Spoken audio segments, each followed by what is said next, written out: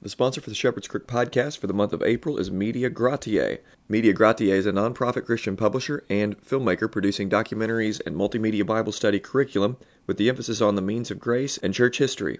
You can visit MediaGratiae.org or themeansofgrace.org and see the documentaries they've created and are distributing, like The American Gospel, Through the Eyes of Spurgeon, and Logic on Fire, The Life and Legacy of Martin Lloyd-Jones. Also great for small groups or Sunday schools, family worship, or individual study is their 12-week multimedia Bible study series, Behold Your God. These series are made up of two components that work together, a 13-week DVD set and a 12-week daily devotional workbook that has each participant in the Scriptures on their own during the week. At the end of the week, the group gathers and watches one of the 13 DVDs together and then discusses the work they've done in the Scriptures that week. Each DVD is made up of 3 parts: a historical introduction, shot on location in England, Scotland, Wales, or up the east coast of New England, highlighting a figure in church history whose lives illustrate the subject we're studying that week. Then there's a half-hour sermon from Dr. John Snyder, the series author, and finally, there's application points made from men like Paul Washer, Steve Lawson, Ian Hamilton, Sinclair Ferguson, Conrad Mbiwi, and many more. Take a look at themeansofgrace.org for much more on Behold Your God Bible Study series, and while you're there, be sure and check out and listen to the Behold Your God podcast that goes up each week with Dr. John Snyder and Media Gratiae director Matthew Robinson.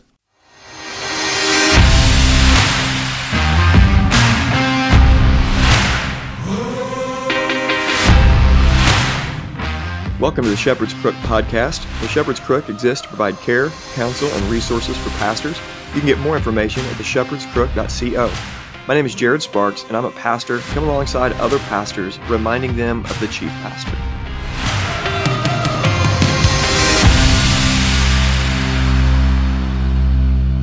All right, well, welcome to the Shepherd's Crook podcast. I'm here today with Ryan Huguley out in Salt Lake. Well, I'm not in Salt Lake City. He is. But Ryan, thanks so much for coming on the show.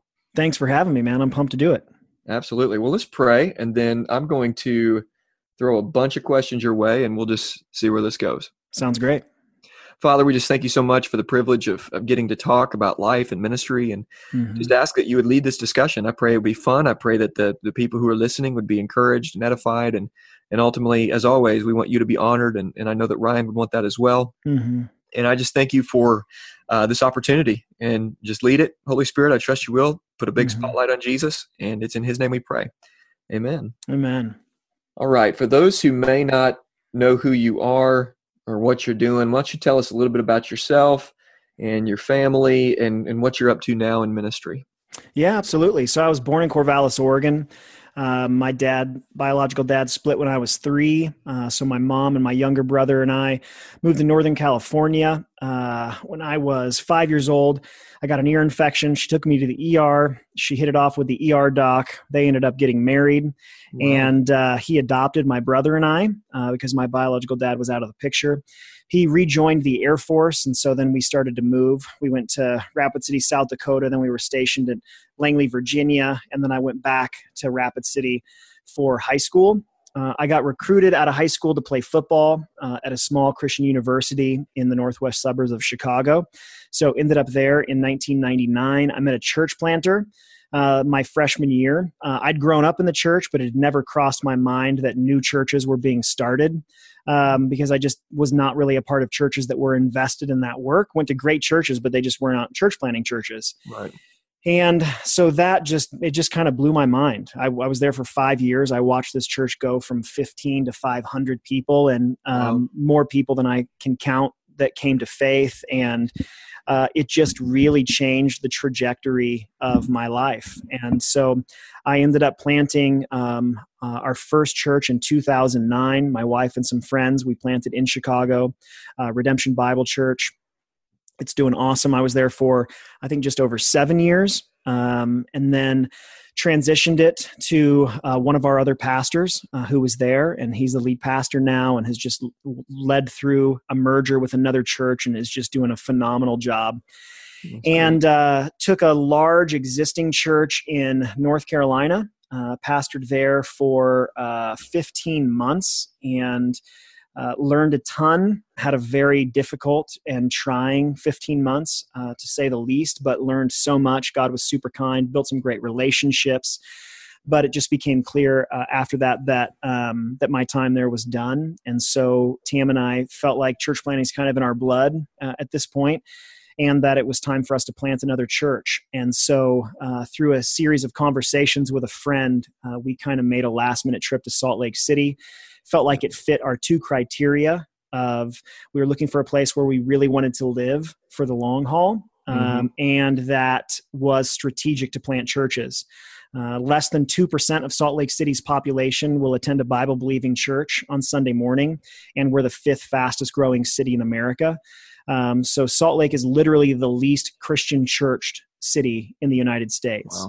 Wow. We don't show up on any of the studies because they include Latter-day Saints in those studies. And but when you remove that segment of our population, it's less than 2% that's evangelical or Bible believing. So we really felt like if you're going to find a place that's strategic to plant churches, the least churched city in America is probably it. So we've been here coming up on 2 years this fall. And we launched publicly last September. So we're about 6-7 months in. And it's just been it's been the most fruitful, important, meaningful couple years of ministry of my whole life. Man, that's great. There's so much there that is just intriguing, and it's cool to see that you're there in a least church. You don't think of Salt Lake City as being the least churched city in the nation, but that's fantastic, man. Thanks for bringing us up to speed on that. Yeah. So call into ministry. A lot of my listeners are young guys that are looking to go into ministry.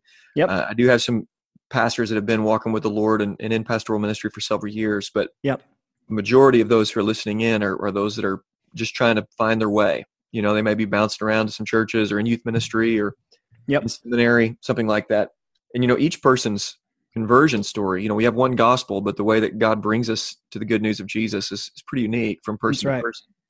And then the way that God calls us into ministry, both internally and externally, is there's some commonalities there, but there are some uniquenesses there. So tell me about, you had mentioned growing up in the church, but tell me let's go back, when were you converted? And then you're called into ministry. What did that look like? Like, how did you know, okay, I think God's built me for this and wired me for this, and how did you get brought into pastoral ministry or church planting? You mentioned church planting, but how was that process of becoming a pastor for you? Yeah, I mean, I was very blessed to grow up in a Christian home, have had a very wide, diverse background denominationally. But when I was 7, we were attending an Assemblies of God church on Sunday night. And I distinctly remember it was there's no AC in this church or something, but it was hot. And I remember our pastor preaching, and he gave just an old school walk the aisle. God loves you. God made you. You're a sinner. And he sent his son to live and to die and to rise again for you. And if you want to give your life to Jesus, then come forward, because I'd love to pray with you. And I walked that aisle at 7, and I meant it. As much as you can at 7, for sure. But I was baptized there shortly after.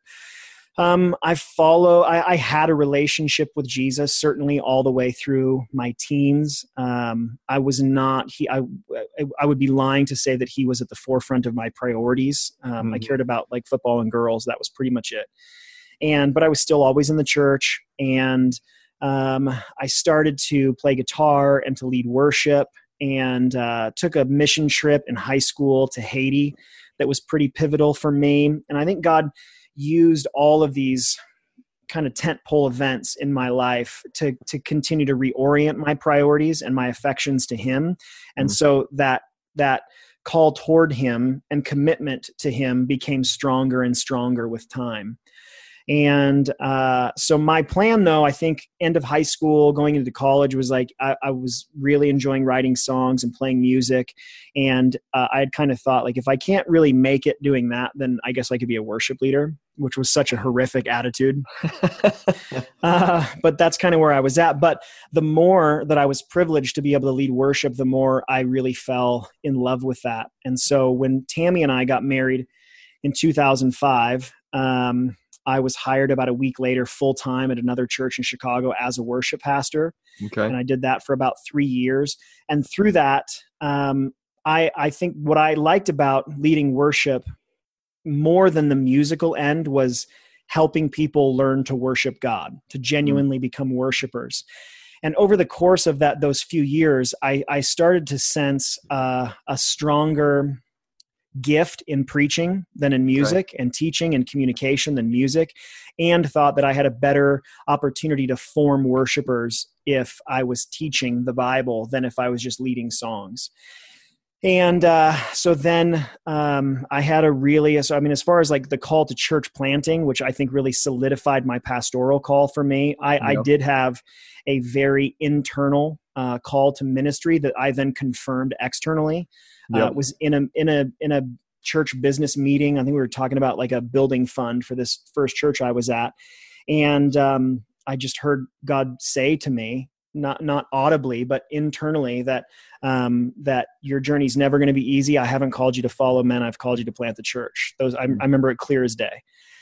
And so I left that meeting, was super overwhelmed by that because that was not really in my plan or on my radar. But I met with 5, people that I really trusted, that knew me, and shared this story. And every single person said, "Yeah, I can totally see that." And so that really solidified it. And then in 2009, we stepped out and we planted a church. Yeah, that's great. So you said the first church you planted, you were there. So you were worship pastor for 3 years at a church. Then you're at the first church you planted for 7 years. Yep. And then 15 months at an established church. Yep. And now 2 years strong in Salt Lake City. That's right. Yep. Okay. So how do you know the difference between being antsy and maybe how do you know the difference from running from a church situation and God actually calling you out of a church situation? Because so many, there's articles out that are in praise of the long pastorate. And I think all of us want to be in a place and want to be grounded somewhere for our families, for the long haul. Yeah. But often in ministry, like in your case, that doesn't happen, where it's, several different factors play into it. For me, every 2.5 years for the last 10 years, God has transitioned us out of one position to another position. And then we've been now in our church for going on a little over 3 years. And so for you, how did you know it was time to go? For those that are out there wrestling and struggling and thinking maybe God is calling us to go somewhere else, how did you know it's time to move on? Yeah, I mean, I think just principally what I'd say for sure is do not allow anyone to elevate one type of story as like ultimate. I do think that there are tremendous pros to being a pastor in one place for a very long period of time. And Paul never did that. And I feel like he was a pretty good Christian. And so I just think we have to be careful about that. There are pros and cons, I think, to whatever. I think what is severely lacking in the hearts of a lot of probably Christians in general, but maybe pastors in particular, is just a self-awareness about who they are and how God has wired them. Some pastors are exceptionally entrepreneurial, and to be in one place for a long season of time, maybe God has gifted them in a way where they're supposed to be serial church planners, the way the Apostle Paul was. Right. And I think that's great. So I think what matters is you have to know yourself. For me, that's good. So the way that I knew it was time when I was a worship pastor, the way I knew it was time to step out and plant is that the church closed. So I had to do something. It was pretty clear there. The decision to transition from redemption was much more arduous. And I believe that God was sovereign over it, over the decision. And it was just an exception. It was 6 months of prayer and counsel. And I want to be vulnerable enough to say that I had a mixed bag of motivation inside of my heart, that some of the reasons that I left, I don't think were the right reasons. Okay. And God used a lot of that 15 months of difficulty in the next place, exposing and destroying idols in my own heart. And, but as far as like when I knew it was time to leave that and go on to what's next, is for 15 months had really labored, had come to the end of what I believed I was capable of doing to try to lead toward what I understand church health to be. And I also have a very high view of eldership within the church, that the elders hold God has entrusted them with the authority to lead the church. And I don't believe that it was my job to go to war for a different vision than what an existing elder board had. And so I made the decision that, it's time for me to go on to something else. So that's kind of the way that each of those decisions happened for me. Yeah. Yeah. That's good. And it seems that it was pretty clear. And even though there was some mixed motives, I resonate with that. I look back in ministry transitions in our life, and in a lot of ways, God made it really clear with us by just slamming doors shut and opening doors. Kind of like when God shuts the door of the first church plant, you got to do something else. Right. And lead you on. And we've experienced some things like that. And then along the way, we've experienced some really difficult situations, where it's to be in a ministry and being a part of a local church, for goodness sake, is to open yourself up to risk, not just as a pastor, but as a church member. Sure. Is to open yourself up to community, to love and to be loved in a community of people who are not Jesus, but who love Jesus. Yeah. Is to say, we're going to be in a community, but given enough time, we're going to hurt each other, not intentionally, but there's going to be some things that are painful. My wife and I have experienced some pain, and God really spared us from bitterness and just hard stuff, man, with leaders. And have you experienced anything that you'd be willing to offer up to say, hey, we went through, my wife and I went through a really difficult season, and this is how God came through for us. This is how God sustained us. And instead of burning out and kind of washing our hands and walking away, we pressed on by the grace of God. So we've all been through difficult seasons. Tell us about a difficult season. You don't have to share details of anything, but just, and how God sustained you through it.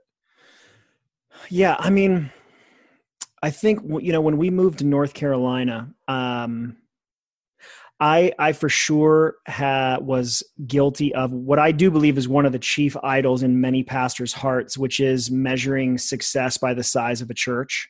Oh, you do that? Yeah, just me. I think what's really difficult, truthfully, about one of the many things that's difficult about being in ministry is that it's so easy to baptize idolatry in the name of serving God. Like, it sounds, my internal thinking and logic at the time really was, I have an opportunity to shepherd and preach and lead more people. And I want to be the best steward of the gifts that God has given to me. And I want to make the biggest impact I can with the days that God gives me. All of that I just said, I think is good and holy and righteous. And all of it was intermixed too with, I want a bigger platform. And so God gave me a bigger platform. And I built some great relationships. I think I became a way stronger preacher and leader. I learned so many lessons, and it was difficult every single day that we were there. And so I think that God really tore down that idol in my heart. And I think the way that he's been faithful, truthfully, is that, now being here in Salt Lake City and being back in a day, we moved here, we literally didn't know anybody. Wow. And it's a weird thing to go from pastoring a church of 1,000-ish people with a staff of, 15 to just my kids. Right. Like, that was our whole church, was just us. Wow. And it was a very jarring experience, because it happens in a moment. And, but I have found joy, by God's grace, I have found joy in nearly every single day since we've been here, regardless of the size, regardless of the size of our team, regardless of where our church is at, because I think that God really did some deep, deep work in both of us. My wife said when we were in our last week, she said, I think that God brought us through this experience to kill 1,000 little gods in our hearts. And I think God's really faithful to kill competing idols in our hearts. That's good. He's really good at that. He is very skilled at it. Let's talk family for a minute. So your wife, you said your wife's name is Tammy. Yep. And how many kids? 3 kids. Ava's getting ready to turn 11. Ryder's getting ready to turn 9. And Lincoln is getting ready. He's 6. And he's still got a ways till he turns 7. Gotcha. So for you, ministry through the years, 3 kiddos, your wife, family doesn't have to be made the priority. Family is the priority for any Christian man. How is it that you maintain that priority of family, giving the best of yourself, the best of your energy, the best of your critical thinking. What does it look like, family life look like for the Huguley family from week to week? Do you have a family day? Do you have a Sabbath day that you take? What does family fun look like? Practically speaking, how have you, in your schedule, made family time the same kind of priority that your family actually is? Yeah, that's good. I mean, I think one of the things that we have said, even when we started planting Redemption, was that a person qualifies themselves in the home before they qualify themselves in the church, and vice versa, that you disqualify typically in the home before you disqualify in the church. And so we have been very intentional about keeping that front of mind. And I think practically, I guess just on the tactical end for me, I'm really, really protective of my nights. I know a lot of pastors are out a lot of nights, and I just am not. I'm a maximum of 2 nights a week. Okay. And even when I'm out at a night, I don't do it until after 7 p.m. Or after my kids go to bed. I'll go out for 1 or 2 meetings. And that might sound crazy to some church planners who are running all over the place all the time to meet with anyone. And for me, I can't speak for all church planners, but I think one of the reasons that we spend ourselves to the degree that we do is we don't actually trust God to build a core team, to build a church, to do all of those things. And we have this sort of little Messiah complex that we have to be at the beck and call of everyone when they make the call. And the truth is, people are pretty flexible. And I have never had someone that's like, I have to wait a week to meet with you. Like, what kind of pastor are you? I've never had anyone push back on that. So I really protect my evenings. And that's important for my wife and I, and for our family. And so again, I think what works for us, it might be Saul's armor for someone else. I think you need to know your family. And I think pastors should do a better job of talking to their spouse and asking them what's helpful. What do you need? How can I be the best at this? So I'm really protective of nights. I am home for breakfast in the morning. I'd take my kids to school in the morning. That's important to me. I think daddy dates have ebbed and flowed. There's been seasons where we've done that really consistently, and then there's seasons where we don't. Family devotions, especially as our kids get older, seem to be yielding more and more fruit, especially conversationally with them. I think I started trying to do that when they were like 4, and I was this just is very frustrating at 4. So so my sons are 4 and 1. Yeah. And just do your best. I mean, it usually includes Bob Seger's old time rock and roll. Yeah. And then a little bit of Jesus Storybook Bible crying and yelling, and then prayer. Yeah, exactly. Like, me not wanting to have to do this ever again is usually where at that age that this all ended. But it has become, as they're older, we're starting to have better conversation. Nancy Guthrie has a family devotional. I can't remember the name of it, but it's something about it's designed to be devotionals around the dinner table, and it has questions built in. That's been really great for us. That's what we're using currently. Okay, and you said if that comes to you, let me know, because I'll put that in the show notes. Absolutely. And so we take, I take 2 days off, which I haven't always done that. I used to just take 1 off. I take Monday and Saturday off. So Monday, we live in Utah. So Monday's Mountain Monday for me and for my wife. And so in the winter, that means we snowboard. In the summer, that means we hike.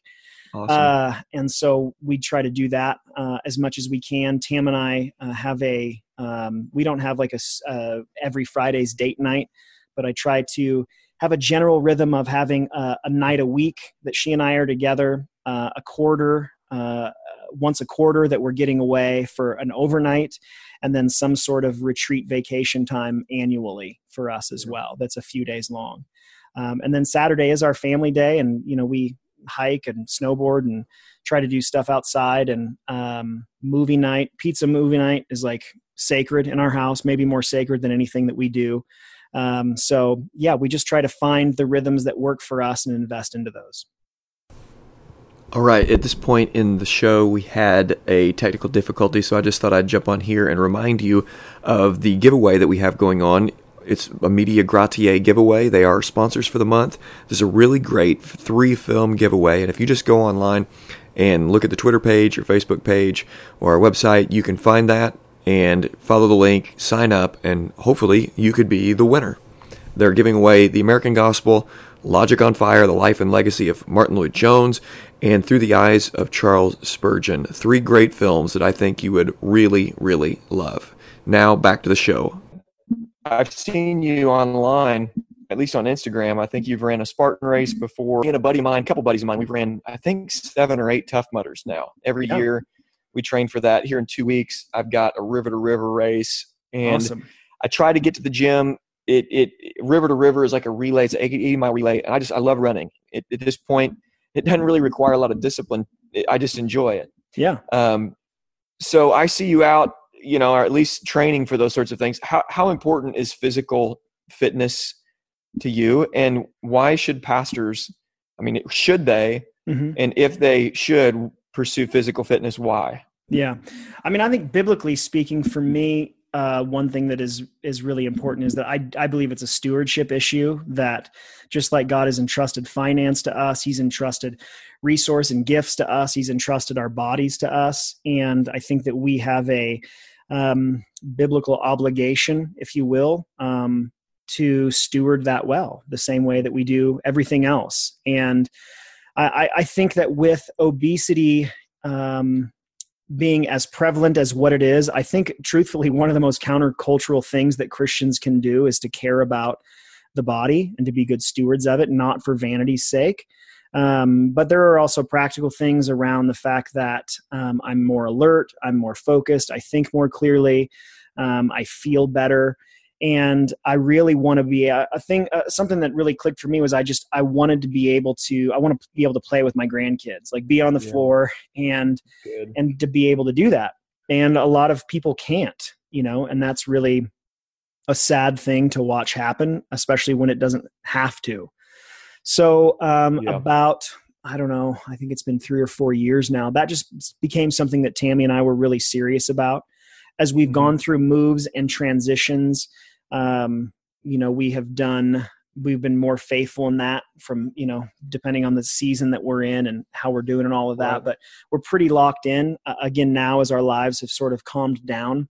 So it's something that we really care about, and that we put a lot of time and effort into, because it has a way of impacting every other facet of our lives. Yeah. Yeah, that's good. So how old are you now, Ryan? I'm 38. I'll be 39 in October. Okay. October what? I'm an October birthday as well. I'm October 2nd. Okay. October 24th this year, I'll be 36. Awesome. And last week, I set a PR on a 10K. I've been running for 12 years.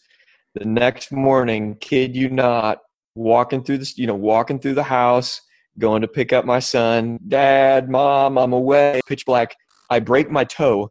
Oh. The very next morning, 2 weeks before the River to River relay race. And so I tried to go out running today, and I'm just not ready. It's been 6 days and just not ready. It was brutal. Man, toe stuff is brutal. But I love seeing that. I love seeing pastors who take their health. Yeah, it's brutal, man. Yeah, it is, man. It's no fun at all.